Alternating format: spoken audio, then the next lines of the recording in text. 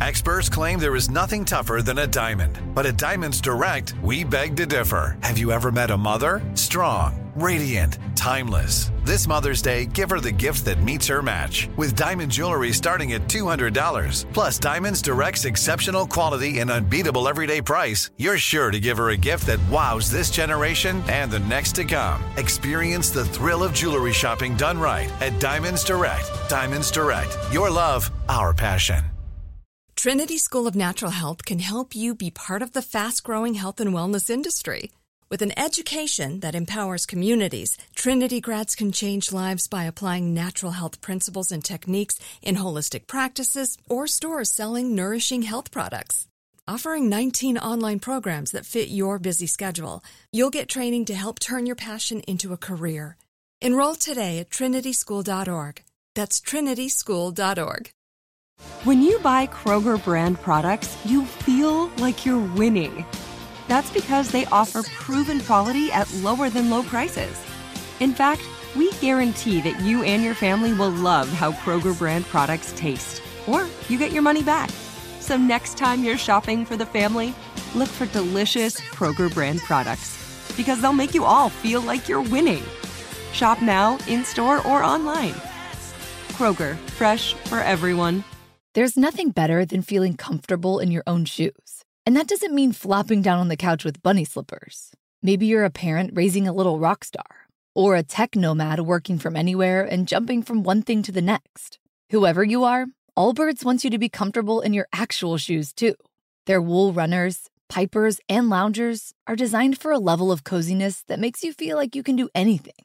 You might even forget you're wearing them. And their shoes are so stylish, they go perfectly with a wear-whatever-I-want attitude. Allbirds is all about loving Mother Nature, too, because no one wants to leave a bad footprint. Each shoe is carefully crafted from natural materials that tread lightly on our planet.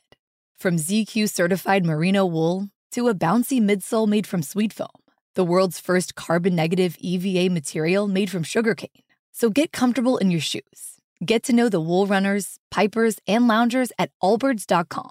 That's ALLBIRDS.com.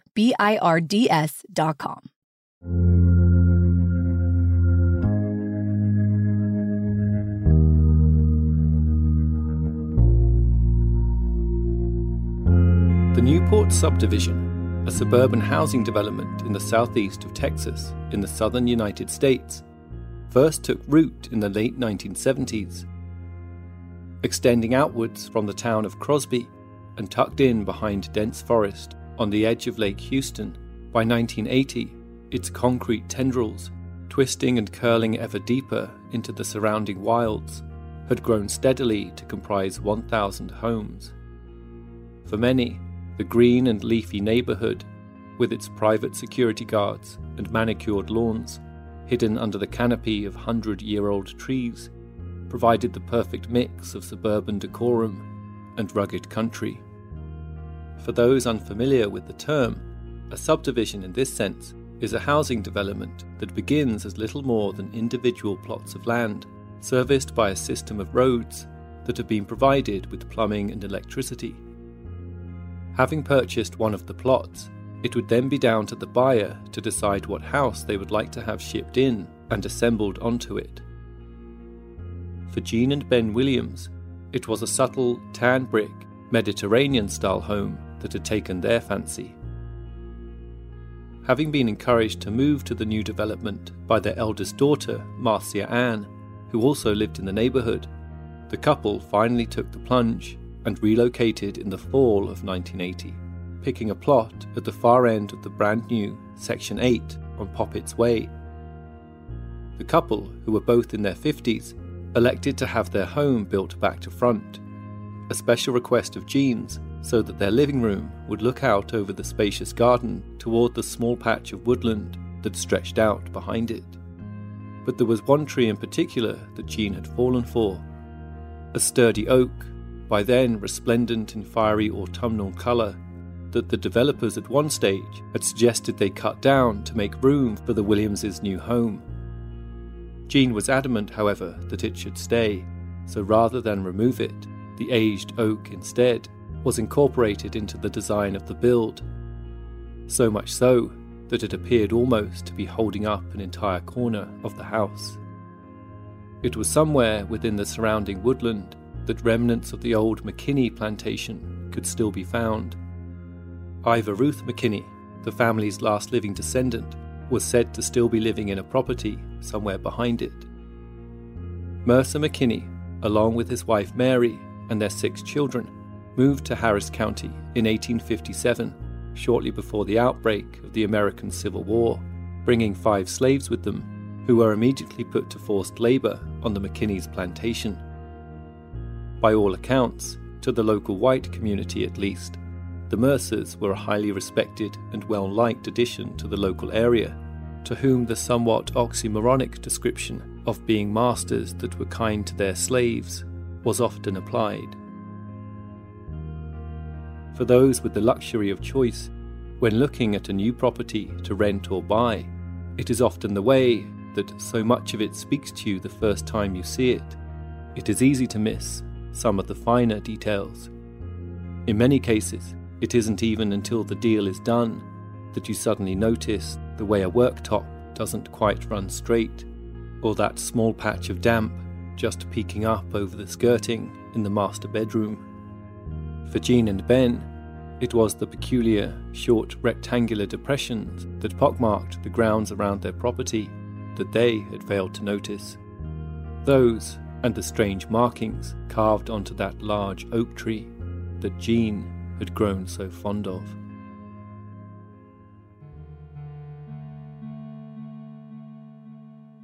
Even from the first day, it hadn't been a great fit. Perhaps it was down to the fact that the builders hadn't quite finished up before Jean and Ben moved in, or perhaps because of the lateness of the year, it was the fact that Jean would have to wait a while before she could really get a handle on the garden that made those first few weeks a little strained and disjointed. Regardless, it wasn't unusual for a couple moving into a brand new home and neighbourhood to experience a few teething problems as they adjusted to their new surroundings. Though their previous neighbourhood, Deer Park, on the eastern fringes of Houston, had been fairly quiet, it was clear that the almost complete stillness of Newport would take a little getting used to. But there was something else, too. Something a little different they couldn't quite put their finger on, but could somehow sense nonetheless. Like a distant, silent alarm, leaking out at a pitch, at first too high to be audible, but was slowly, steadily dropping into range. Having finally settled in, one night early in the new year, with Jean asleep in bed, Ben returned home from a late shift at work to find the house unusually cold. Conscious about waking Jean, he moved silently between the rooms in the dark as he made his way to the bedroom, when something outside drew his attention. Standing in the dark, staring out the back window, he was convinced for a moment that something, or somebody, was approaching the house from the back of the garden. As he narrowed his eyes to focus, he caught it again, only now there were 2. Strange, wispy patches of darkness, at once amorphous but yet oddly reminiscent of the human form, moving slowly side by side toward him. Gripped by a sudden fear, Ben felt his chest tighten as he stumbled back into the kitchen, struggling to breathe. When he looked up again, the shapes had gone. Still struggling for breath, Ben made his way to the bedroom, and being careful not to wake Jean, was soon able to breathe again. After explaining the episode to Jean the following morning, at his wife's insistence, Ben paid a visit to the doctor, who diagnosed an asthma attack, something Ben had never experienced before. It wasn't long after that Jean was finally able to put a finger on that strange sensation she'd been feeling ever since they'd moved. It was the feeling that she was being watched. Over the next 6 months or so, a number of relatives came by to visit the couple, from their daughters, Marcia Ann, Jennifer, and youngest Tina, to Jean's parents and her brother, all of whom couldn't help but feel the same, that there was something wrong with that house.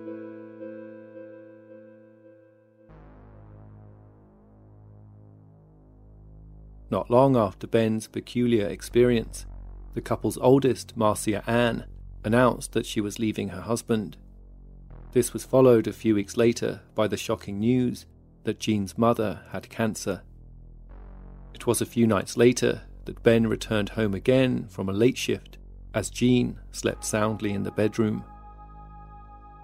Resisting the urge to turn on the lights so as not to wake her, Ben headed to the kitchen. Feeling hungry, he pulled open the fridge door and stood for a moment, bathed in its soft yellow light, as he scoured the shelves for something to eat. Seeing nothing he wanted, he closed the door, then turned toward the living room and froze in shock. Those odd wispy shapes that he'd seen before were now hovering right in front of him. Rooted to the spot, Ben could only look on in confusion as they drifted out into the hallway. Suddenly snapping out of it, Ben gave chase as they moved down the corridor and seemed to turn into the bedroom, where he then found them hovering at the end of the bed as Jean slept soundly under the covers. Without thinking, Ben ran straight for them, only to pass right through and fall on top of Jean. She woke in alarm to find a terrified-looking Ben coughing and sputtering beside her as he looked frantically about the room, but the shapes had gone. Having eventually calmed down, Ben proceeded to explain what he'd seen and how he'd seen something similar in the garden a few weeks before. He could have sworn that the shapes were moving with agency, and yet, saying it all out loud, he realized then just how ridiculous it sounded. As a plant worker for the Ethel Corporation, a chemical manufacturing company based out of Houston, Ben was no stranger to toxic gas. Was it possible, he thought, considering the recent asthma attack and coughing fit, that the strange clouds were some kind of poisonous gas that had seeped out of the ground? But nothing of that nature was ever found.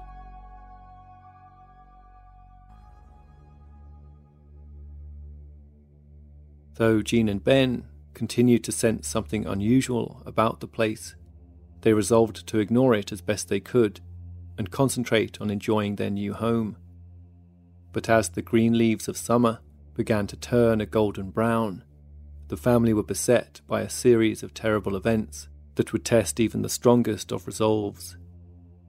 Most pressing was their daughter Jennifer's ongoing domestic problems, which resulted eventually in Jean and Ben offering to take in her daughter Carly to give Jennifer some space. Not long after Carly moved in, Jean's brother Glenn was diagnosed with inoperable cancer and given no more than 12 months to live. Mere days later, Glenn's granddaughter was diagnosed with leukemia, all of which was then topped off by the catastrophic news that Jean and Ben's 24-year-old daughter Tina had Hodgkin's lymphoma. The next few months would prove uniquely testing for the family, as Jean devoted what time she could between looking after Carly and ferrying Tina back and forth from hospital as she underwent a spleen removal and a heavy and debilitating course of chemotherapy. All the while, Jean continued to supervise her mother's cancer treatment too.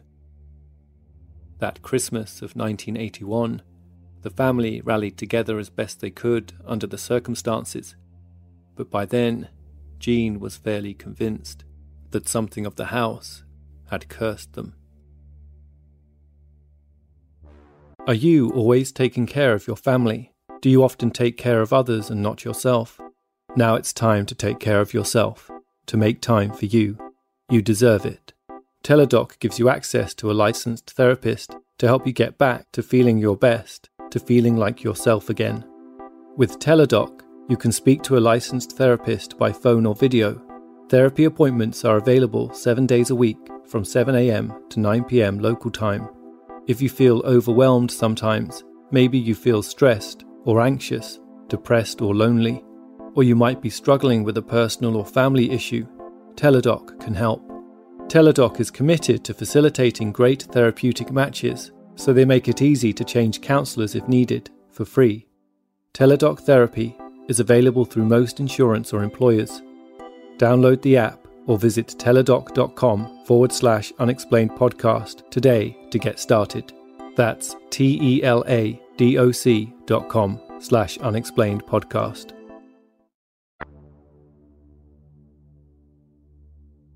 In March the following year, Jean's brother Glenn died at the age of 52. The family had been preparing for it since his diagnosis, but nothing truly prepares you for the finality of the moment when it eventually comes. However, with Jean's mother, Tina, Jennifer and Carly to worry about, Jean and Ben had little choice but to pull themselves up and dedicate their energy to the living. In fact, with so much else to worry about, Jean and Ben had all but forgotten about the peculiar events of the previous year, when one night they were startled by Carly screaming out for Jean from her bedroom.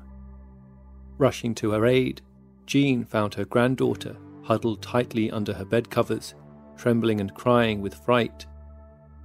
As Jean did her best to calm her down, Carly explained that she'd heard footsteps outside her door and, thinking it was Jean, had called out for her but got no reply.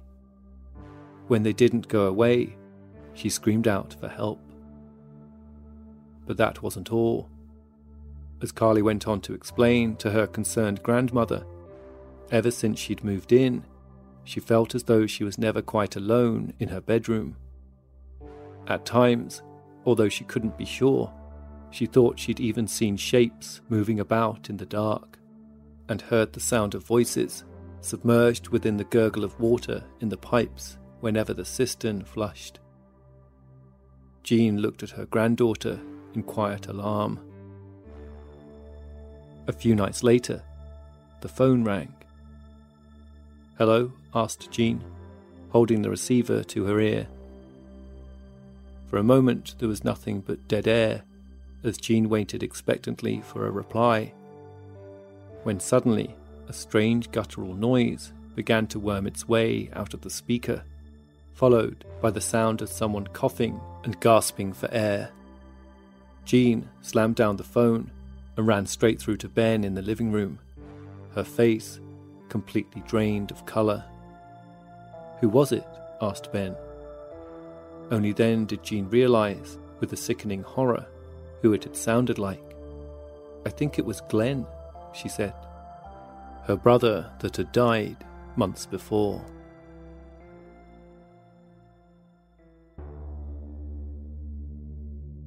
With Tina's treatments intensifying, Jean and Ben decided it was best that she move in with them. One evening, while Ben was out at work, a terrific storm began to batter the house from outside. Tina, Jean and Carly huddled together in Carly's bedroom as the thunder clattered all around them. Streaks of lightning flashed and ripped through the sky, while thick, ominous clouds swirled ever tighter over the house. Smokey, a cat that had been bought for Carly shortly after she moved in, had joined them on the bed too, when the sound of the front door being slammed shut was heard, followed by what sounded like soft falling footsteps approaching from down the hallway. With the rain pelting down against the window, Jean, assuming it was Ben, called out to him, but there was no reply. Suddenly panicked, Jean instructed the others to stay put, then slowly made her way to the bedroom door and into the hallway beyond. "Hello?" she asked again, but still there was no reply.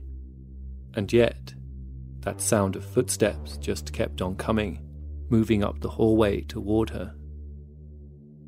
With bemusement, Jean backed into the bedroom as the sound continued all the way to the bedroom doorway and then into the room. Just then, with a crack of thunder and flash of lightning, Smokey leapt forward with a fierce screech towards something in the middle of the room, then bolted into the hall as soon as he touched the ground.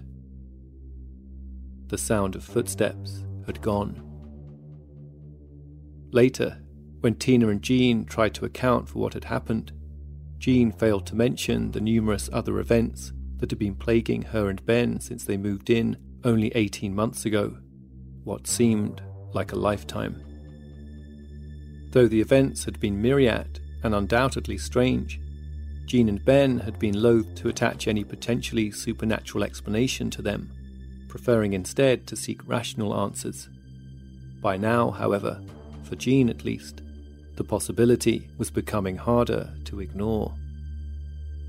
The couple had discussed just selling up and moving out, but with so much going on and all the medical bills stacking up, their only option was to stick it out.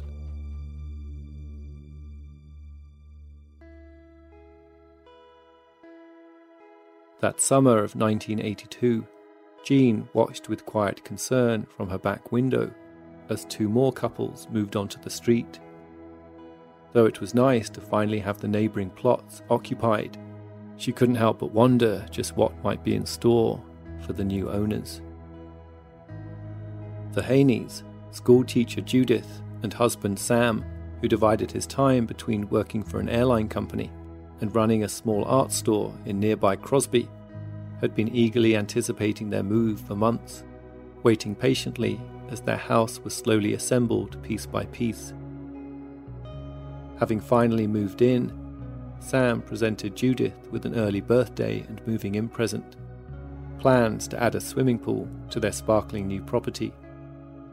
However, no sooner had Sam found a contractor to begin the project, there was a knock at the front door. When he opened it, he was greeted by 57-year-old Lester Resler, a local woodcutter who'd lived in the area for many years. Much to Sam's surprise, Lester had somehow gotten wind of the plans to build a pool in the back garden and had felt obliged to come and speak to the Haneys before they went any further. Lester then asked if Sam wouldn't mind letting him through to the garden so he could explain it all in better detail. Sensing an urgency in the man's voice, Sam agreed to show him round. Moments later in the back garden, as the two men examined the plans for the pool, Lester drew Sam's attention toward a small rectangular patch at the edge of the garden that seemed to be sunk a little deeper than the rest of it. "There," said Lester, "that's where they're buried." "What do you mean?" asked Sam. As Lester explained, the sunken land was a grave. Sam stood speechless for a moment as he struggled to comprehend what he was being told. Surely the housing company wouldn't have knowingly sold them a property built over a grave, he thought. Seeing that Sam was a little unconvinced, Lester apologised for being the bearer of such disturbing news and gave him the number of another local resident who could verify the claim. As he showed himself to the door, he suggested that Sam give the number a call.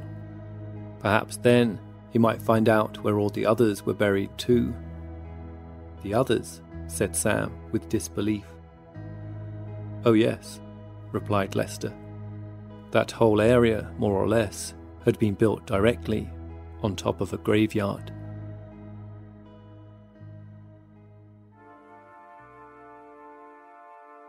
Although sickened by the prospect of living on top of a gravesite, Judith and Sam couldn't quite bring themselves to believe it.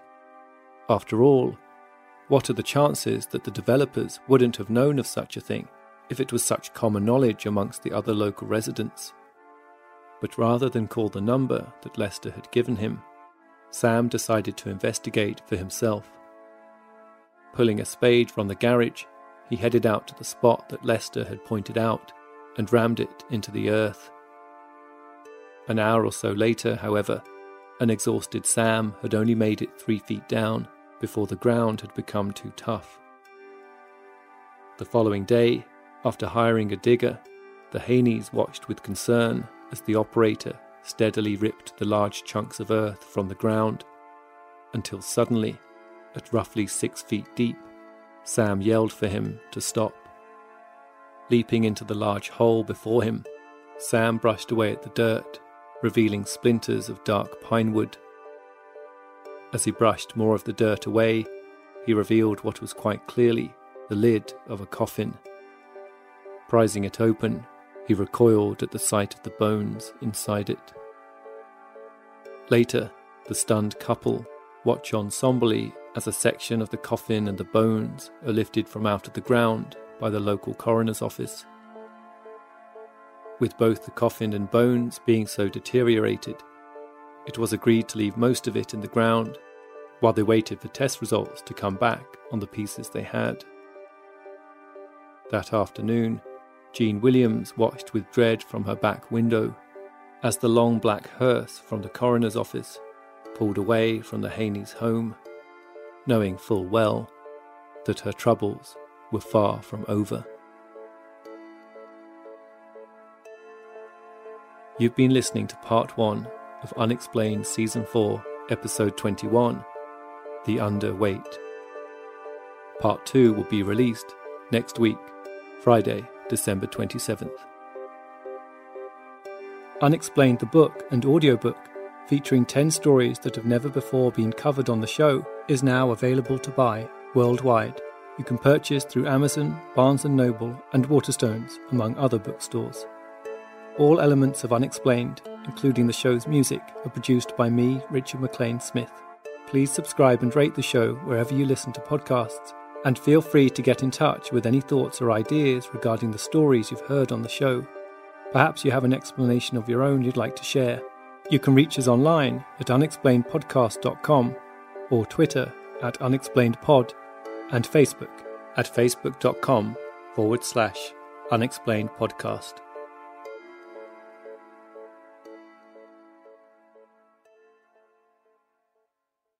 Now it's time to take care of yourself, to make time for you.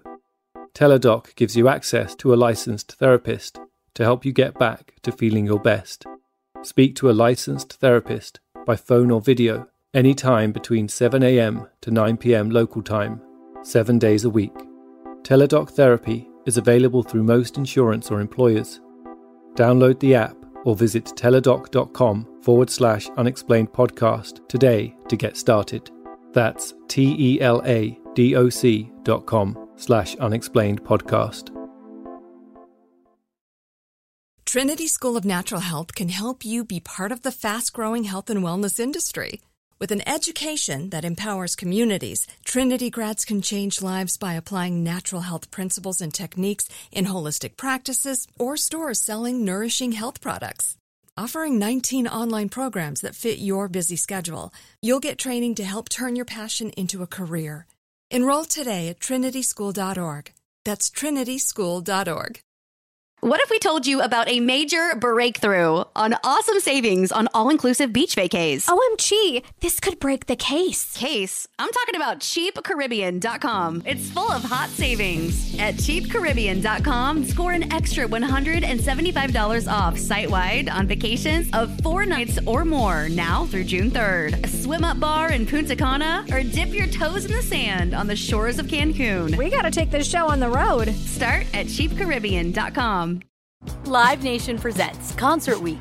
Now through May 14th, get $25 tickets to over 5,000 shows. That's up to 75% off a summer full of your favorite artists like 21 Savage, Alanis Morissette, Cage the Elephant, Celeste Barber, Dierks Bentley, Fade, Hootie and the Blowfish, Janet Jackson, Kids Bop Kids, Meghan Trainor, Peso Pluma, Sarah McLachlan. Get tickets to more than 5,000 summer shows for just $25. Until now through May 14th. Visit livenation.com/Concert Week to learn more and plan your summer with Sean Paul, Sum 41, 30 Seconds to Mars, and Two Door Cinema Club.